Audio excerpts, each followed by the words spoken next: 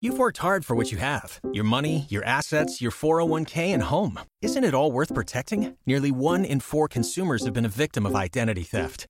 LifeLock Ultimate Plus helps protect your finances with up to $3 million in reimbursement. LifeLock alerts you to identity threats you might miss. And if your identity is stolen, your dedicated U.S.-based restoration specialist will work to fix it. Let LifeLock help protect what you've worked so hard for. Save 25% off your first year on LifeLock Ultimate Plus at LifeLock.com/aware. Terms apply. Welcome back to Girls Next Level, everybody. We are back from New York and we're going to Chicago. Straight to Chicago. Yeah. Bridget, I wanted to ask you, before you rewatched this episode, what were your memories of this leg of the trip? Fond. Like, I remember feeling very nostalgic for Hef and feeling like excited to share this part of his life with them and like experience it and see everything.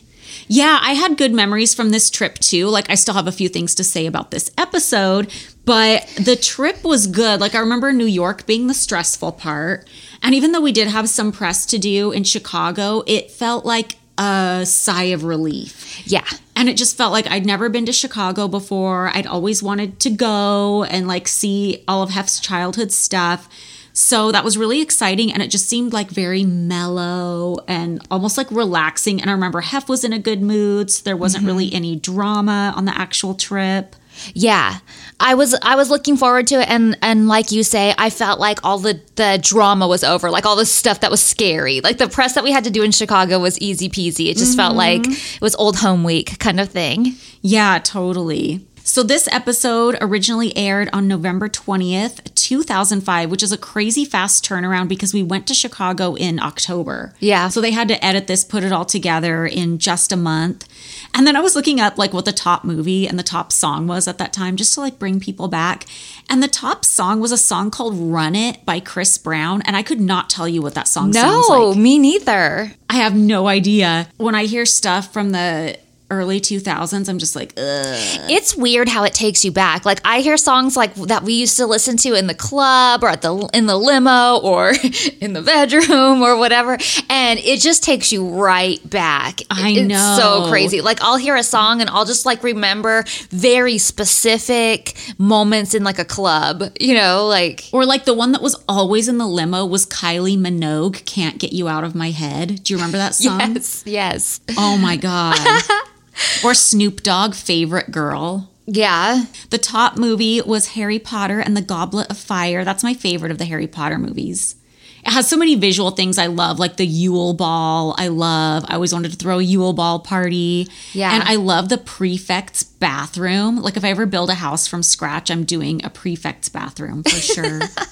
So this was my first trip to Chicago. Was it yours? No, I'd been to Chicago before because this is where they do the Halloween convention. The big one is by Trans World. I mean, when I say Halloween convention, I know we see it a little bit later in one of the episodes, but I don't even think it does it justice. This took up the entire Chicago Convention Center. And it was swimwear and party stuff and then big haunt things. Halloween swimwear? Oh, wait, I'm sorry. Did I say swimwear? I meant Halloween costumes. I was like, damn, there's a whole niche I don't know about. I wish there was Halloween swimwear. Started. And then there was like a room of like the actual just like props, like regular props that you would find at like Spirit Store or that kind of thing. It was like my Disneyland. Like, it was so amazing. And I was going there from before even going to the mansion. So I had been to Chicago before and I love Chicago. And we get to see that convention a little bit on season 4, right? Yeah, with your mom. I don't remember what season it is. I think it was 4. I'm pretty sure it was 4. It does come up. You know what I think is funny? So we land in Chicago, and you say in commentary, we're in Chicago to continue promoting for Playboy. And I think it's funny that you're in jeans, Holly's, I'm messing up today.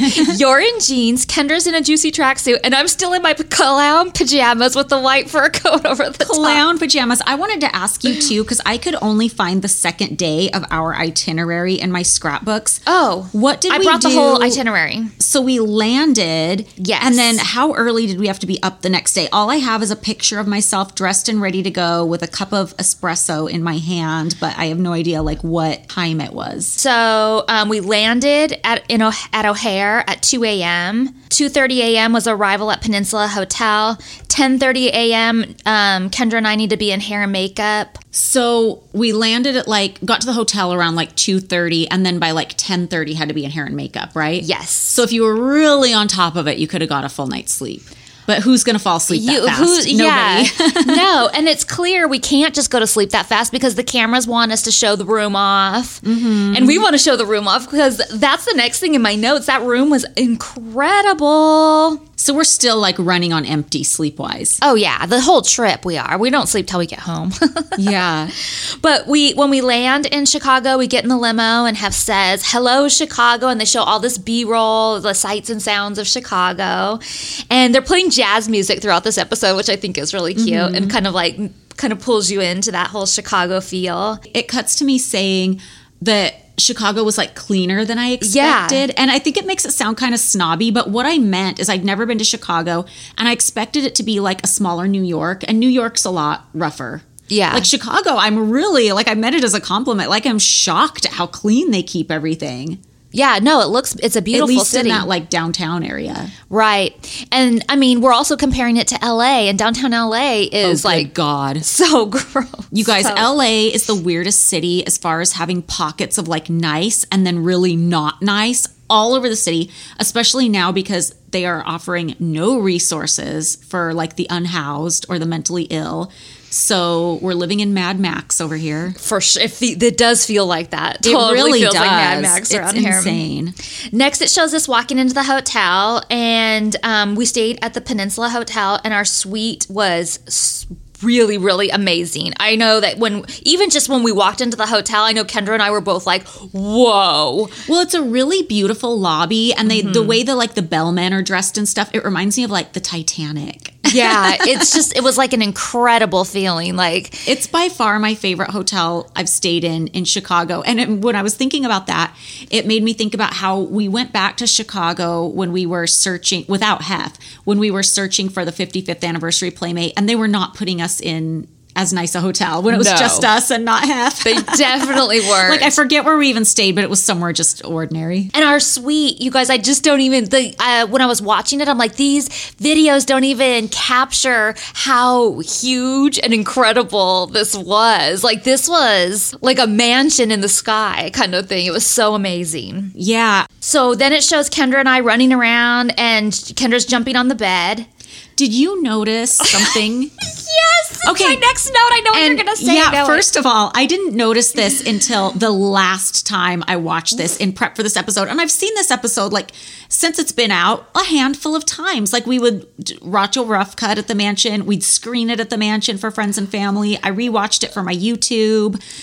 Girl, this is the first thing I noticed. And then, wait, did you notice back then or now? Well, if we're talking about the same thing. Hef has no pants on. Yes! And I am shocked they allowed that. I know no one else noticed it, because if Hef noticed it, he would have been hey, can you cut that out? Do you think? 100%. Because I think so too. But then on one hand, and then I don't know. There's part of me that's no, he was oh, let's leave that in because it implies. Well, I think he just would never have wanted to be seen naked. I don't think so either. That's why I think he would have taken it out. But then the implication is why I think he left it in. I think maybe it went over, because it went over my head for so long. I only just now noticed it. Like I said, I've watched it 5 times in my life at least, and this is the first time I've noticed it. I think probably Hef and Kevin did not notice it because Kevin wouldn't want to do Hef dirty. But if any of the editors leading up noticed it, they probably would have thought, oh, this is fun to include. This is trashy, scandalous, because we've never seen Hef in this way, as far as an audience, not we, not as in you and I, but the audience has never seen Hef in this way, in undressed like this. They've seen him in his pajamas, but you guys, he's literally wearing a dress shirt, his underwear, black socks. And did you notice his briefcase is sitting right there? Because he can't be away from that briefcase. I didn't notice the briefcase because I was so weirded out that they left the no pants footage in there. Yeah. I think it just went under the radar because there's so much, all of us are walking back and forth in front of him, and there's just so much going on.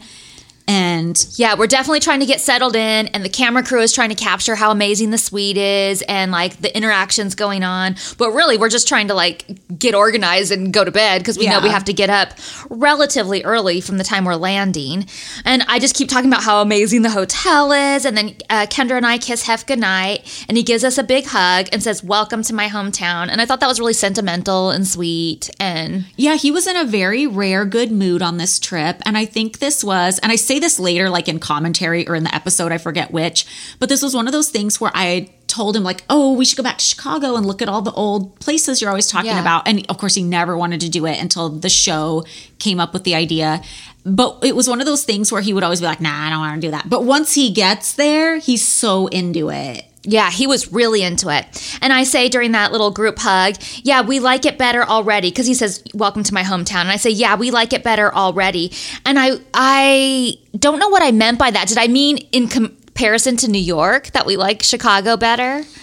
Maybe, or maybe even, I don't know. I think it was in comparison to New York, but I really like New York. So I think that what I was referring to was probably just the stress and the drama of the New York trip. Like it just felt like we were like, this was a relief. Like we were here to like, for sentimental reasons. Yeah, there was going to be some press, but we're here to see where Hef grew up and where he started the magazine and all that kind of stuff. This isn't about like high pressure stuff. I comment on how big the bathtub is. Yeah. Like, I'm still marveling about this amazing suite. And I mean, this bathtub was massive, like truly massive. And they don't really show it. Like, you kind of see like into a dark bathroom, but you don't really see it. And I make a comment. I say all four of us can fit in that bathtub. And then I feel like he didn't hear me. So I say it again, and they play it so that I say it twice. But I'm totally joking. Like, I am not insinuating that all four of us should jump in the tub right now in any way. But Kendra gives like this really nervous laugh. Oh no. And I never noticed it before. Like I feel like she was like, okay, that's enough, Bridget. Like we heard you the first time. Like, let's not give him any ideas. Because I think she actually thought that if I kept saying it, he might try and take us up on it. Yeah, it's like a redo of the Mile High Club convo. Like, you're totally joking. I'm looking for volunteers. And Kendra's like, what's the Mile High Club? Yeah, like, let's not go there. Yeah. Like, I feel like she's really scared. And I feel like I'm just joking about it. I mean, if I thought for 1 second that it would be that we would get taken up on that offer, I would not be joking around about it. But I really felt very confident that that was not going to happen. So, yeah. And Hef says, okay, that's a deal. And I know he's joking back, you know? Yeah. But then they show the door shutting. Oh, God. Closed, the hotel room door, and then the do not disturb sign is on. I hate them. So definitely implying. But just so you guys know, we all went to bed. Yeah. Yeah, I don't think anybody thought we got in the bathtub, but you're right. I think they want it to look like that. Yeah, they're trying to imply it. So then the next scene, Chicago skyline, jazzy music. You're wearing your moon boots. Yeah, you guys will not be surprised. You listeners will not be surprised. But there's so much continuity error. Like, we're switching back and forth between outfits. And I loved my moon boots that I was wearing. I still have moon boots. I have a black pair. But I'm shocked that Hef tolerated the moon boots. Because they're just so like silly and not sexy. I'm surprised that wasn't something where he was like, what are you wearing? Yeah, but those big clunky boots were kind of the style back then. And even out in the club, remember those big, thick, white, chunky, furry things we used to wear to the club sometimes? Like, I feel like they were kind of in that same category. I just feel like it was sort of the style. So he just thought, all the girls are doing it. Yeah. And I'm being like the Playboy narrator in this scene. Yes. I felt like you were very narrative in this whole episode, really. Because this episode, like we talk about other episodes we've gone through in this season as, episode 2 was supposed to be your episode. Episode 1 was my episode. Episode 3 was Kendra's, blah, blah, blah. But this is definitely Hef's episode. Yes. But he's not sitting in a confessional, so I have to like be the one to do it. And when it shows all those clips, when I'm talking about, you know, all the old Playboy stuff, they show like bunnies at the club. I wish we could find like an old school Playboy bunny from back in the day who used to live at the Chicago mansion, because there was a floor I think it was like the top floor where like bunnies from the club lived, and they called it the Bunny Hutch. Like, I wish we could find somebody like that to interview for our Patreon. Yeah. Because I don't, even from when we were at the mansion, I don't think I know anyone or ever met anyone who was a bunny in Chicago in like the 60s or 70s. And I feel like that would be so interesting because I've never even heard stories from anybody who partied at the original mansion. Yeah. Like, obviously, Hef was there. Obviously, his brother was there, and they would talk about it in a certain way. But I'd love to hear from a person who has, like, another, like, fly-on-the-wall perspective of it. Yeah, Barbie talked about it a little bit, too. But what they don't show is we actually went to do more press first. We did that signing at the Chicago Virgin Megastore. And then Extra is there and the Chicago Sun-Times, and we interview with both of them. And then they follow us on this, like, tour. I think they get in the bus with us actually and come with us. Yeah, you can see like on some scenes where we're walking, there's like a roving reporter with his little pen and notepad like trailing along behind us. I'm glad we got to bring Keith on this trip. I think that was really special for him too. And for Hef and for us. Yeah, I think so too. After we get done doing the press and we start going on this tour, it shows us going by Hef's old house and where he went to school. How perfect was it that they had a welcome back sign on the school? I know. Because Hef and Keith got to pose underneath it. It was probably just like a back to school thing that they never took down months later. But we say that in commentary that it was so cool that they had that there, but then at the same time it wasn't for them. But it was just like it was a perfect photo op though. Yeah. In that scene, I'm wearing this Juicy Argyle sweater that I love. And Juicy used to make so much cute stuff besides tracksuits. I want to do a collab with Juicy where they bring back stuff from back then. Oh. Like stuff I love that I wore on the show. Me like that too. Pink ruffle dress from the dog birthday party and that sweater. And there's like a couple bikinis. They did so much cute shit. Right. I have some cute dresses, but definitely love the tracksuits, the Juicy bags, especially the dog bag. Like I just loved it so much. And then there's a teacher outside talking to Hef, and he's saying, oh, there was somebody from your 3rd grade class was just here. And I don't know why I'm always so surprised to be like, they're still alive, because Hef's still alive. So I don't know why I'm so surprised that everybody else would be, but I'm like, damn. I mean, they're probably not still alive now, but. Have you ever gone back to your old schools? Fuck no. I haven't either. Well, I feel like since I graduated, I know there have been some reunions because I would see people post pictures of them on social. But I feel like these days just reunions aren't happening because everybody can find everybody on Facebook. That's true too.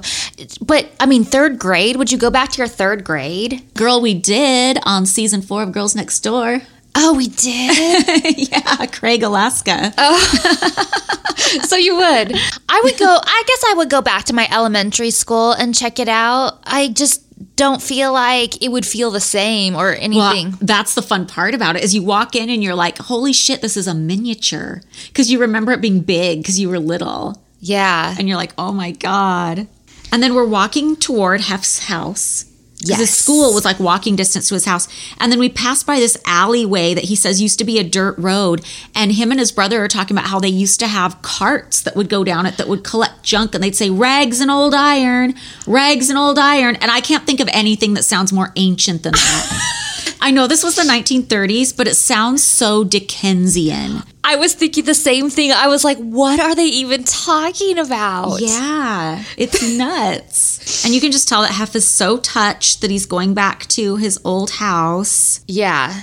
So it's crazy to me that at the time we went to go visit the house, it was still owned by the first person who owned it after Hef's mom. That is so weird. That's a trip to me. I know. And obviously, I mean, you can tell by looking at it when we're walking around that these people are just owning the house and not doing anything with it. Nobody's lived in it for a while because the ceiling is falling off. Yeah. And I remember saying something to Hef about like, why don't you buy it and like turn it into a rental? That way you own it, you can preserve it.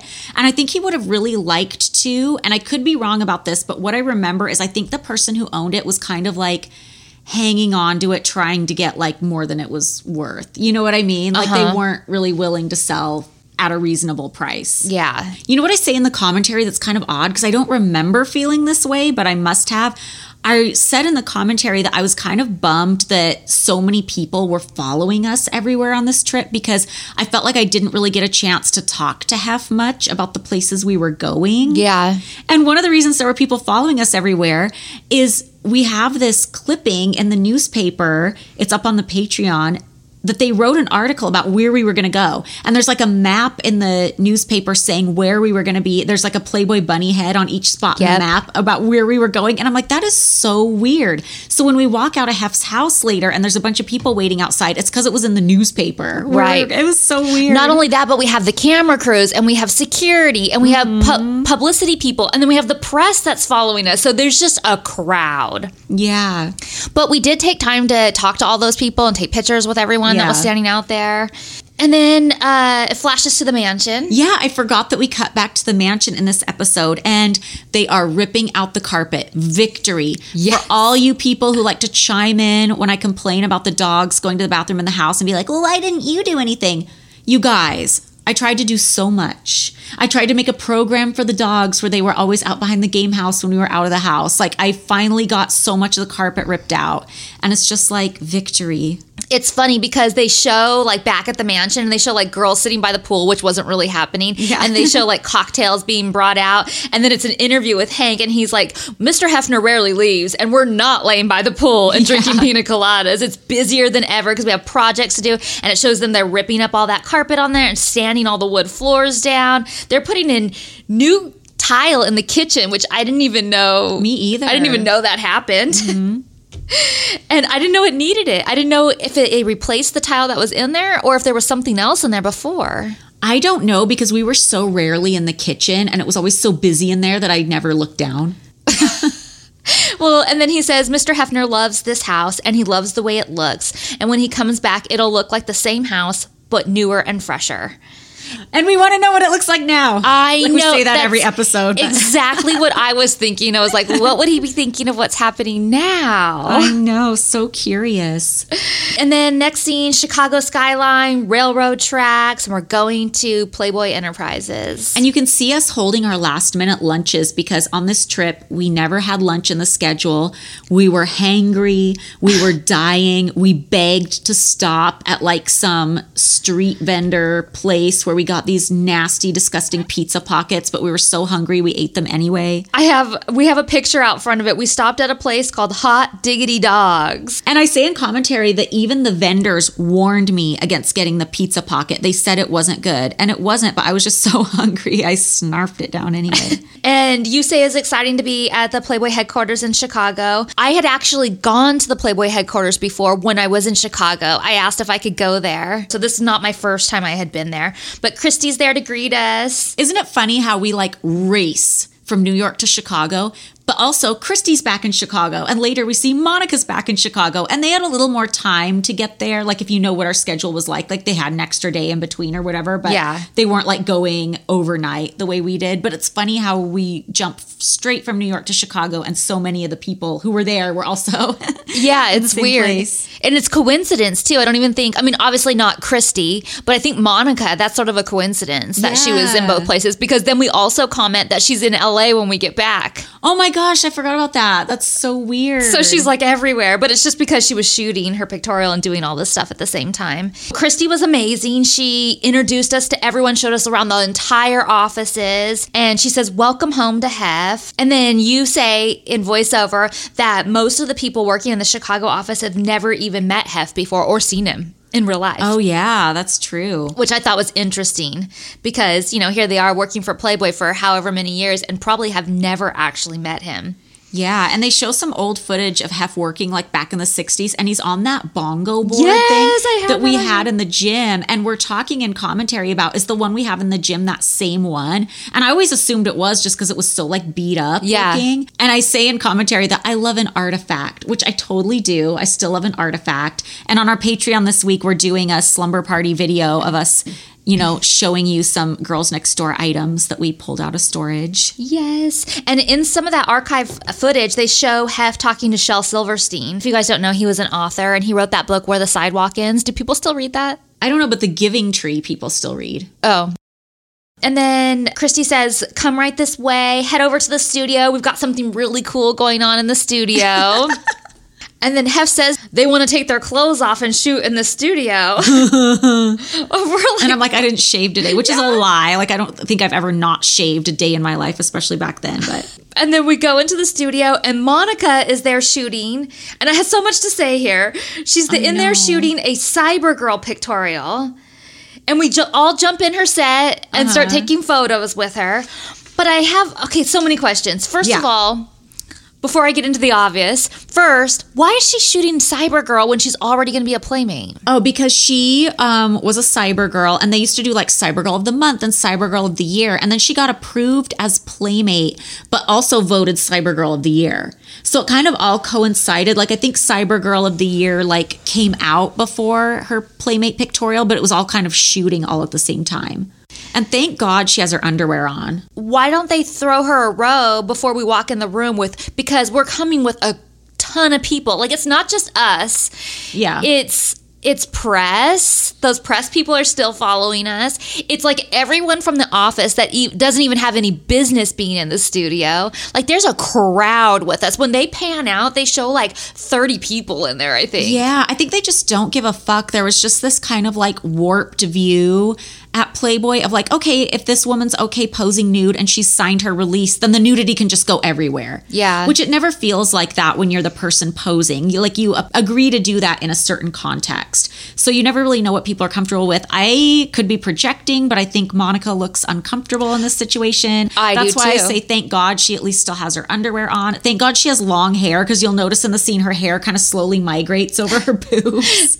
Yeah, because my next question is, do you think anyone asked her if it was okay that we all walk in on her while she's nude with camera crews and press in tow? It didn't seem like I don't think so either. And then in interview, they ask me like how I think Monica felt. And I think Monica was kind of shy about it and how I felt. And I go, well, I didn't think anything of it. You know, it's like nudity's like nothing to me. But why? Who cares how I feel? Yeah. Like, that's not even what should be being asked. And then I jokingly say, oh, it's just us, because it's clearly not just us. Like, we're coming in with like 100, not really 100 people, but like a ton of people. It. Yeah. Like, it's just such a bizarre. And being nude in a still picture feels very different than being nude on a video, I feel. Yeah. Oh, absolutely. And then Kendra like says, I think it's so funny that we walked in on Monica naked. And I'm like, is it though? Is it funny? Yeah, I don't think it's funny. I don't think it's funny either. Then they show these night views of the city, and we're all leaving the hotel again and getting into the limo.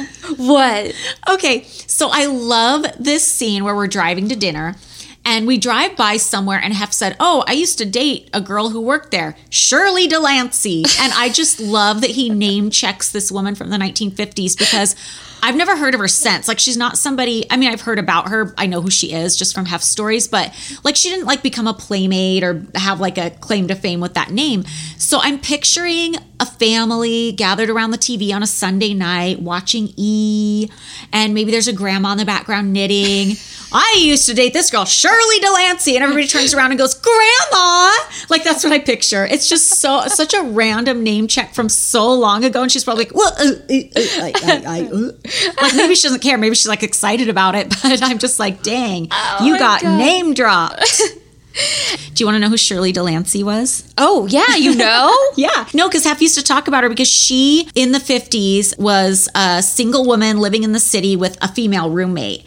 And Hef dated Shirley, and then the roommate dated somebody that Hef I thought you were going to say, and then dated the roommate. I mean, but the roommate dated somebody Hef worked with. But he would talk about how revolutionary that was in the 50s for two single women to be living together in the city. And I thought, that's interesting. Yeah. And there was a comic that ran in Playboy about two, women were, single in the city or whatever. And he said it was kind of based on those two women. Oh, wow. Yeah. So then we go to Japanese. Well, first we passed by the Chicago Theater, and Keith says that we saw Frank Sinatra there. And I don't know why I was just like, whoa. Oh my God. Okay, so we go to Japanese for dinner. It's such a beautiful restaurant. And they made us those amazing bouquets. Okay, you guys, these bouquets are so cute. They were just like these really pretty pink bouquets, but they put like little rhinestone Playboy necklaces in them, and they were just so cute. Yeah, like the pendants were all like in it. Ugh. They're still memorable. They were really cute. And so we're in there, and I'm all excited about the Hot Rock steak. Well, that was the first time I'd seen a Hot Rock. Like now people do it all the time, but that was the first time I'd seen that at a restaurant. It was really a novelty. Yeah, well, and just so you guys know, I'm really into that kind of stuff. Like I love like Japanese barbecue where you like cook your own meat, or like the Korean barbecue where you do that, like or the melting pot, shabu shabu. Like I love all that stuff. I have so much fun with it. So I'm really into like this fun kind of thing like that. And Kendra's bummed because we have to get up at 4:30 in the morning, so she's already like talking about dreading it, which I'm sure we all were. And also like we're still on West Coast time, so it's not really 4:30 in the morning, it's 2:30 in the morning. 1:30, or I guess Chicago's 2:30, but in New York it was 1:30. So it's like we're all over the place. But what they don't show is that the reason we had to get up so stinking early too was because first we had to go do the morning news. That was the first thing that we were going to do, and they don't show that. That's in a deleted scene, so we'll talk about that. Oh, okay. When we do those. Season. Then after that, we're going to go to the Man Cow show. And so Kendra's supposed to read the sports in the morning. I'll be reading entertainment, and Holly's doing world news. And I say that it's totally up my alley, and I better get a copy for my demo reel. I don't know if I did or not. Well, it just makes me laugh because, like, remember when we had to make demo reels? Yes. You guys, if you were trying to make it in the entertainment industry in LA in the 2000s or earlier, it was a process to even get the materials you needed. And for, like, a young person just moving to the city, struggling financially, it was hard because you had to pay somebody else to take your photos. If it needed any kind of retouching or anything, you had to pay for that. You had to pay to get all the pictures printed out. You had to pay to get like your modeling comp card made. Like none of this was done digitally. You had to somehow get experience in front of a camera, which was hard to do because nobody had a phone to do it on. Like now you just be like, oh, here's my YouTube link. But back then you used to have to make a demo reel. You used to have to get lucky enough to have professional footage. Because like, I guess you could have like done it on a camcorder, but that was janky and nobody really did who was like really trying to get in the entertainment industry. So you had to like either get lucky and land some random thing or like pay somebody to do it. And then you had to like pay for the editing because there were no editing apps on your computer. No. It was such a fiasco. Well, and on top of that, for everything you wanted to do, you needed something different. Like you needed a Z card, which is the comp card she was talking about that shows you in different looks kind of and gives all your stats on it. But then you had your like 8x10 headshot, which had like your bio on the back of it. But then if you wanted to do modeling stuff, you also needed to bring in a modeling book that showed all kinds of different stuff you'd done or different looks that you can do. And then if you wanted to do acting, you needed that acting demo reel, and one for like comedy, one for like drama, one for like hosting. Yeah, and then there was a hosting one. And then for me, I wanted to do voiceover too, so I have a voiceover demo reel. I found when I was going through all those DVDs, a whole bunch of old demo reels that I would kind of want to watch and kind of don't. Yeah, it was such a fiasco. It was like a whole extra step. And we're continuing cooking on the Hot Rock. We're having a good time, and my mouth is watering watching this. And Hef had his lamb chop dinner brought from LA. Okay, that's asinine. Like, I get it, especially like if you're older, or I get it. I mean, this wasn't the case for him, but I get it if you have like allergies or something like that. I don't even think it's that weird that No, I do think it's weird that he brought food to the restaurant. I can see like calling ahead and being like, hey, we have this one person in the party. Can you do a special meal like this? And just making sure. But the fact that he brought it on ice from LA to New York, it's still sitting on ice, flying out to Chicago. Like the chance that you're going to get food poisoning off of that, I feel like would be greater than the restaurant not making something you like. That I was thinking that too, but then I was thinking they may have put it in like the hotel freezer when we got there or something like that. But still, I feel like what are the chances that like something's going to go wrong? Like what if like the car carrying that from the airport was like delayed a little too? I don't know. It just seems like so much work. He told me a story about how when he was in Paris with Barbie in like the 60s, they went to Maxime's, which is like a famous restaurant. And he said, no, I want fried chicken. And they're like, we do not make the fried chicken. What are you talking about? And he like, somebody in his party like showed them how to make fried chicken. So they brought out fried chicken and everybody thought that was so quirky and cute. Or at least he thought everybody thought it was quirky and cute. I don't know if they were thinking that at all. And I think it just turned into a thing from there that he thought it was like this cool thing he did. Because it's asinine after a point. Yeah. Especially on a trip like this. It has to be his canned peas and his... Ugh. Did you notice in this scene, when Hef leans over to talk to Kendra, he speaks to her like she's a toddler? Like, what do you mean? Oh, baby, you're having fun over there. It's like a little game for you. I'm like, she's not 3. It's so gross to Today me. he'd set her up with an iPad and be like, is the cartoon you want on there? 100%. The game you want? We say in commentary, they don't show it, but, and I slightly remember this. After we got done with dinner, they took us downstairs to like this club area, and they had some like special dessert all designed for us, which was cool. Yeah, it was one of those like big platters with like a all kinds of things on crazy fun dessert.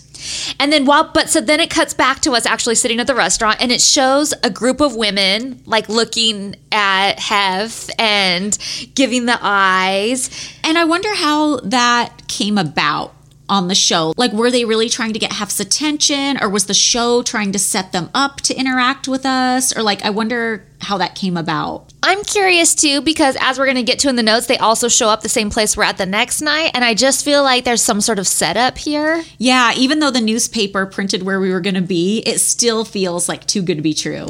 Yeah, I don't know. And I thought it was interesting that Hef said they reminded him of Sex and the City. Because I'm like, why? Because there's 4 women who look like they're professionals out having cocktails together. I think that was just like his mindset, you know, reeling back to the Shirley Delancey days when it was so revolutionary to have 2 single women living together in the city. I think maybe he saw like 4 women sitting at a table having cocktails and thought, wow, that's really unusual. That's Sex in the City. Yeah. Well, I don't know what the deal was with this. I don't know. Supposedly they had a group of, I didn't notice them until later, but supposedly they had a group of guys with them earlier in the evening, and then the guys left, and it just left the 4 girls there. And then they were making eyes and being all flirty with like Hef and Keith. And then finally, of course, Hef and Keith are like giddy over this. Yeah. And then finally Hef gets up and goes over to their table, and he writes something down on a piece of paper. He says he's inviting them to the mansion. And Which is like pay your own way, though. Right. It's not like, here's some plane tickets to come to the next party. It's like, when you guys are in LA, you should come to the mansion for a party. And of course, they cut back and try to make me look jealous, which is ridiculous. Yeah. Because those girls are very lovely, but they're like not people Hef is going to move in tomorrow. Like, he's looking for like, because those women, like, you could tell they had their shit together. Yeah. Like, he's looking for like 20-somethings that are a little bit lost. Yeah. And then Hef says, you guys made the smart move getting rid of the guys. And she says, well, Daddy's in town. I thought that girl was so funny. She's so quippy. She's like, well, Daddy's in town. You bring the sex, I'll bring the city. Yeah, that's what I was She's gonna so say. funny. How retro is it that Hef has a pad of paper and a pen to like pick up on them? Oh, I didn't even think about that, but I did think it was weird that he was writing something on a piece of paper. Yeah, I mean, obviously, like, we didn't have smartphones back then, so that's how you would have done it. But it seems so funny and retro looking back. And it reminds me of Ron Smith, one of Hef's regulars, because he would go out to the clubs with the Playboy notepads that he'd swipe from the mansion and be like, do you want to go to a mansion party? If he thought somebody was like a good candidate. Yeah. So funny. And what do you think Hef wrote on that piece of paper? Like the mansion phone number, or like... Maybe like the mansion phone number and like the name of like Jenny, the receptionist, or something. Yeah, I have no idea. But the whole thing seemed a little bit weird and a little bit staged and a little too good to be true. It did, and very much like, let's show how Hef can like still pick up on girls. Yeah, and I feel like it was also another little glimpse of you're replaceable. Everybody wants to be with Hef. So, you know, don't be too comfortable. Yeah, and we're going to get to the comment I make later, but you can tell by the comment I make later that even in interview, they're setting it up like, so were you jealous when Hef like went over to talk to those girls? And I never was. Like, I know they're trying to cut back to my face to make it look like I am. Like, they're playing like very amorous music in the background when he goes over to talk to them and stuff. But I never felt like anybody was really flirting. Like, I felt like those women were excited about the novelty of meeting Hugh Hefner, and they were like, had the fun, quippy comments. But I don't think for a minute anybody like wanted to hook up with him. And I don't think for a minute they're the type of women he would usually invite up to the bedroom. Because like I said, he's just looking for like younger, more naive, like more of that bimbo look. Okay. You know what I mean? Yeah, totally. And so we get to the comment I make, which I think shows that I'm finally a little bit more comfortable with this show because I'm comfortable like making a joke. And I remember sitting there in that interview chair and they're like, so Holly, were you jealous when Hef went? And I'm just like, shut the fuck up. Like, this is so fucking dumb. Like, I'm not jealous. Quit trying to push that narrative. So I get into, I'm not jealous because I'm the perfect woman for Hugh and Hefner because I was raised in a cloning lab. And I might be a little more intelligent than he would like, but I'm not worried or something like that. Yeah. And the clone comment I make is clearly a joke. Right. But girl, I shit you not. Over the years, I've had people hit me up online, people who I think have just fallen down the QAnon type rabbit holes, who like believe every conspiracy theory, who think I really mean I'm a clone. And they're like, girl, can you address when you said you're a clone? Like, can you finally bring that to light? And I don't think they're joking. I think they are hardcore conspiracy theorists who believe the craziest shit. Like the same people who believe that like Britney Spears has been cloned. Well, there's people who believe that. If you were a clone, would you know you're a clone? You could, but I mean, kids, I've been around for a minute. And if a human has been successfully cloned, I'm unaware of it, but it definitely wasn't happening when I was born. Yeah. Although the Raelians claimed they cloned a human. Really? The crazy Raelians that I gave a tour to at the mansion that one time. I remember the Raelians. Did you know Britney has a song called She's Been Cloned? No. And that just like feeds into people's God. conspiracies. And now people think Britney, everything she posts is like AI. I've heard that, and yeah. It's not really her.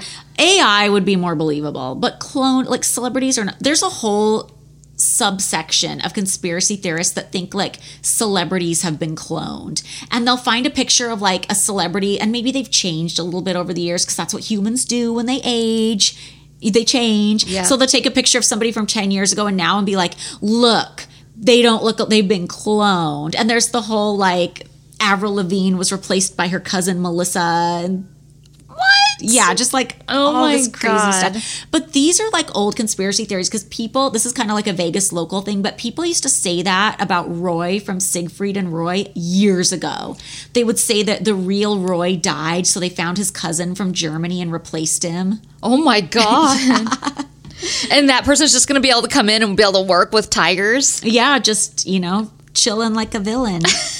So... Speaking of cloning, yeah, I wanted to ask you some questions about just how you felt over the years at the mansion, about your individuality, how much you tried to fit in versus wanting to kind of rebel and not fit in, versus were there ever any times you felt pressured or pushed into a corner and stifled? Yes. Like, how did you feel? Where do you want to start? I know it's hard to figure out where to start because I have some thoughts about that. There's different tiers. Yeah, there's different points in the time that I was there and how I felt about all of that. I can say that too. Like, there was a very different way I felt about it when it was the Mean Girls era versus just us and Kendra. I guess I'll start with how much, when you joined the group, how much did you feel like you had to change to fit into the group? How much did you want to change because you wanted to step into that role of a bombshell? It's tough. When I first started going there, I felt like there was a sadness and I wanted to bring more of my personality into it because I felt like the place needed a little cheering up and that I could bring that to it. And I was hoping that I could bring that. So I came full bore with full energy and I was like stifled almost every step of the way by the Mean Girls mostly. A little bit by Hef too, who wasn't willing to like make any changes or do anything, but I still brought a lot of that energy and a lot of that originality to things. Like I was dressing up for parties that people weren't already dressing up for, and then it became a thing where people started dressing up for them, and I was like bringing fun things to the mansion, like just to make it more fun for stuff, you know, like when I dressed up as Carmen Miranda and I brought the little shots and I was just like doing little things that are so much of my personality that I wanted to like bring to the mansion to help like cheer it up a little bit because I felt like the energy was really low. I felt the bad energy from the other girls. Yeah. But at the same time, I also wanted to fit in. So if there was a time where we were all going to like try and dress alike, I was all for it. Yay, let's do it. That's fun. Because I felt like that was a bonding and that could be exciting. But it was never taken that way. And there was always people that wanted to like make you feel bad about it or not participate. So then that wasn't a fun situation. Yeah, for me, there was definitely two sides to it because one, when I stepped into the Playboy world, I wanted to do it big. Like, I mean, one of the reasons I was attracted to being a Playmate was looking at the Playmate pictorials and the stories they write about the girls. You kind of get the impression that they find these country girls who are kind of cute and turn them into these bombshells. So I wanted like the full Playboy makeover. Yeah. Like, I totally wanted that. But then it would get to a point where you also want to keep some of yourself and your own individuality. And sometimes it would get to a point where you just felt lost in the shuffle and that you have to like fit in exactly with these 6 other women that you don't necessarily get along with. Like, the reason I cut my hair is for the longest time, I was the only girlfriend who had like natural long hair and didn't have extensions. And I was proud of that. And then there was this other girl came along who didn't end up joining the group. She was a cyber girl, but she had really long, like down to her butt hair. And for some reason, that made me want to cut my hair. I was like, fuck this. I'm rebelling. I'm doing something different with my hair. Still going to be a blonde. But I just felt so stifled that nothing about me could be unique or different in any way. And there was always going to be somebody coming along who had that thing but better. And I was just like, fuck it. I'm just going to make myself different and cut my hair. And that didn't go over well. But well, I will say to that point that I always felt like I brought a lot to the mansion. I mean, maybe I'm just full of myself or whatever, but I always felt like I brought a lot of personality. I brought a lot of theming and cleverness and stuff to the mansion. So I always felt like I stood out in that way. But at the same time, I also felt like the only thing I had going that was really stand out and different were my ideas and those were being stolen sometimes and being stifled sometimes. Yeah. And that was really frustrating and really scary for me because it's like, if I don't have this is my personality and this is who I am. And if this is getting taken away from me, you have nothing left. Then I have nothing. You feel like you're drowning and you're like struggling to grab onto this life raft. Like, what's the one thing I can hang on to that's me? Yes. I remember there was this one time where we had to shoot some segment for like the local news for Christmas, and it was shot before Christmas, but they wanted it to look like they were there on Christmas morning. And Hef was like, everybody gather around in your pajamas at the tree, I'll meet you down there.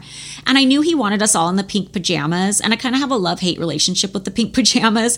I felt like they're very comfortable, but I felt like they were very like big and bulky and boxy and unflattering. So instead, I wore a pair of Playboy branded pajamas that were just like cute pajama pants that were pink with like Playboy bunny. And then it had like a t-shirt that was pink with like a red Playboy bunny. And Hef like lost his shit. Oh no. You have to go change. And I was like, I don't really want to. And I kind of like stood up for myself. I'm going to wear this. I think it's more flattering. He was pissed about it. And then later he kind of backed down off of it because once we went downstairs, like everybody else was kind of trying to do their own thing too. Like somebody showed up in the pink pajamas, but she was wearing like a duck beanie. Somebody else showed up, but she was carrying her dog. Like everybody wants to stand out. So he was like, okay, maybe I was a little too hard on you, whatever. Like, to his credit, he backed down on that. But there were times when I just felt like I don't want to match everybody else, especially if it's people who are just fucking mean. Like there was something felt really demoralizing about that. Yeah, I can see that. But then it also became a thing where dressing alike was a way for people to say during the Mean Girl era that we don't like you and you're not one of us. So they would dress alike. Yeah, they would show up in like their 3 coordinating things, and then me and you would be stuck like in something completely different. Right.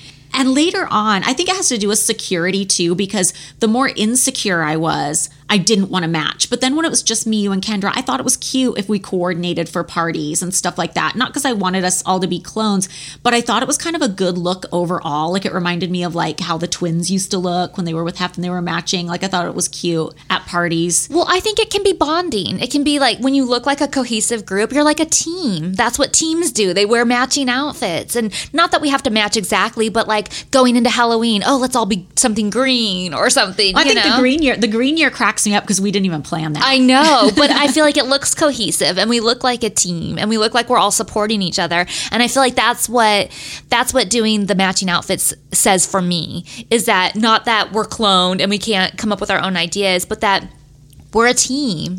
And I feel like with Miyu and Kendra too, even before the show started, I feel like we all felt very secure in that we felt like we had our own distinct personalities, and everybody who came to the mansion kind of knew that. Mm-hmm. But when it was the Mean Girls, didn't it feel like we were all kind of just like stereotypical sugar babies, just struggling to be the first one to get a centerfold? Yeah, for sure. It kind of felt like we all kind of got lost in that stereotype and that shuffle. But by the time it was Miyu and Kendra, we all had our own interests. I feel like everybody in our community knew that. So to wear a coordinating outfit felt fun, and it felt like something that was our idea and not like something we were forced to do. Yeah.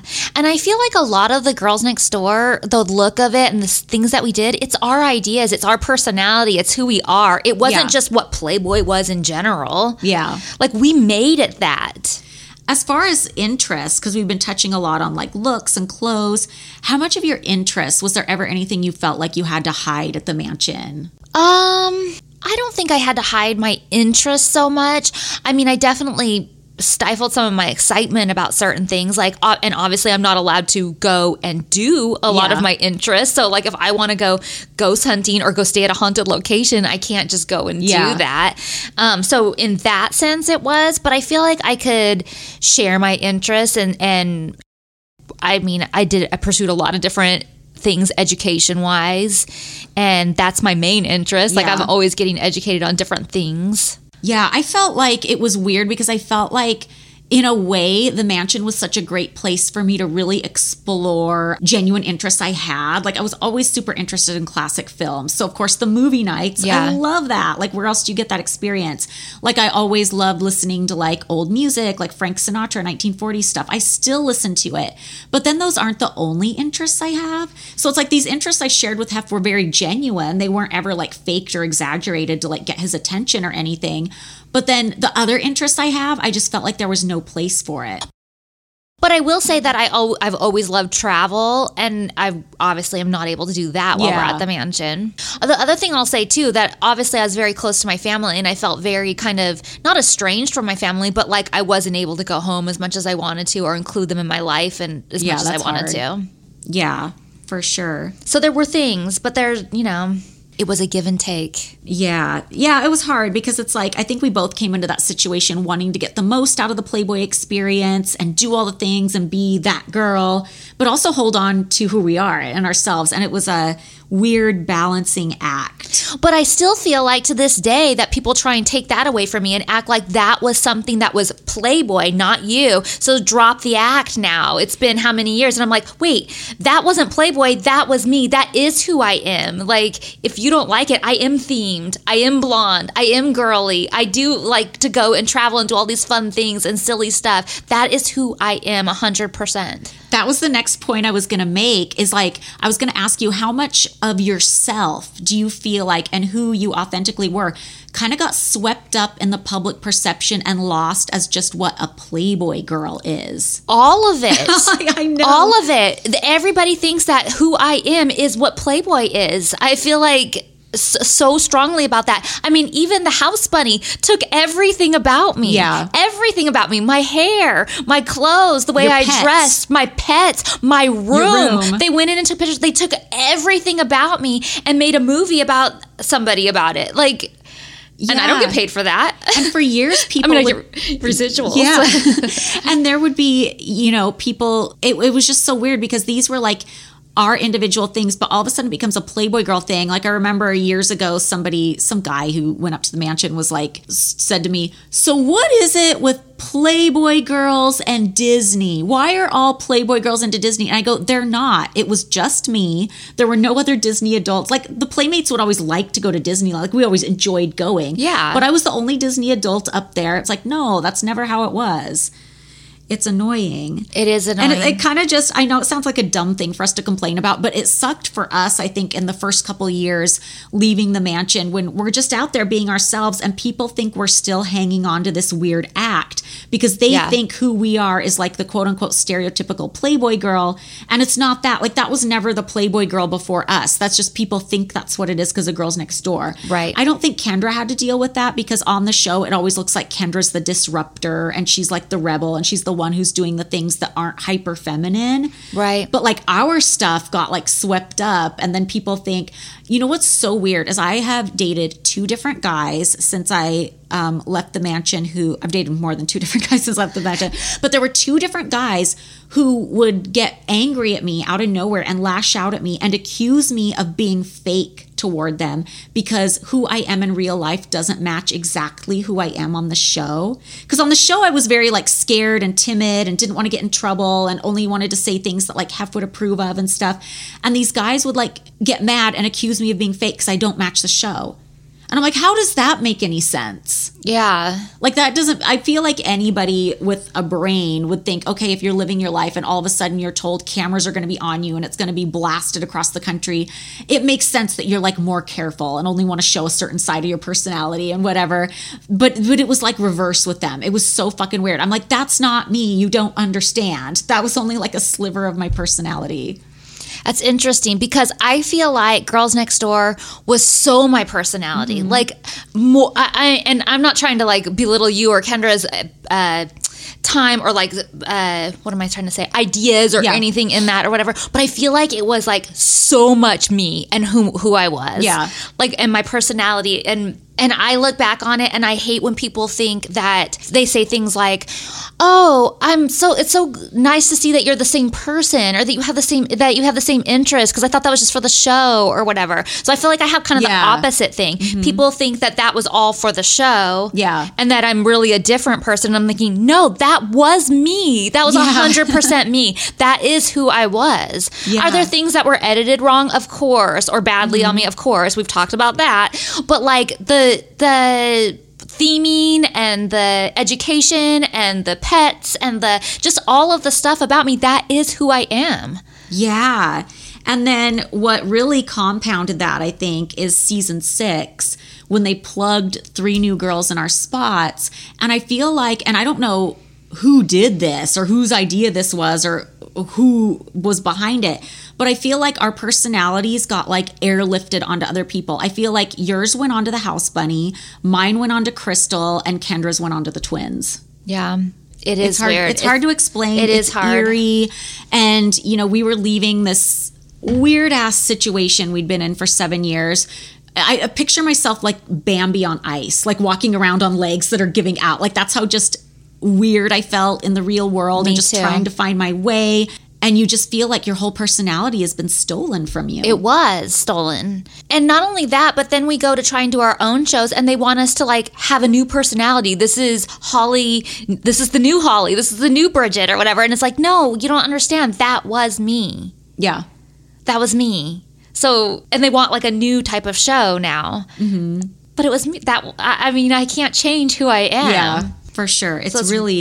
It's just a trip. It's like a weird, it's not like I'm not trying to say like, oh, feel sorry for us. It's like the hardest thing, but it's just like an odd, weird experience. Yeah. And then when you're trying to navigate the world after living in such a bubble for so long, and then you feel like your personality has sort of been stolen from you, your whole identity really. And then it just makes everything very tricky and really weird. And then you have people saying, oh, drop the act and like saying rude things. It was a very difficult time. It's a weird like Alice in Wonderland type experience, or like Enchanted, where she walks out of the cartoon and she's in like the dirty, musty real world and people are looking at her weird, like, why the fuck are you acting like that?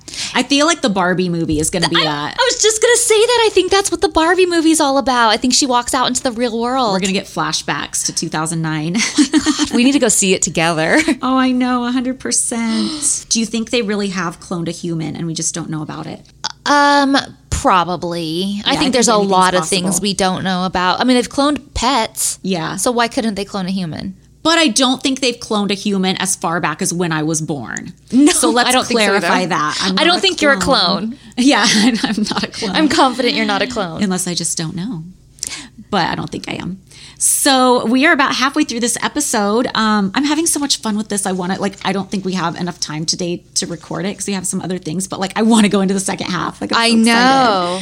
So we will see you guys next week. If you want more content, please check out our Patreon at patreon.com/girlsnextlevel. And we will see you guys next week with the rest of Chicago. Oh yeah, you guys, on that Patreon, we're going to be doing an archive. Yeah. So check that out. Because we like artifacts. Yep. If you couldn't tell by who I was dating. Bye. Bye guys.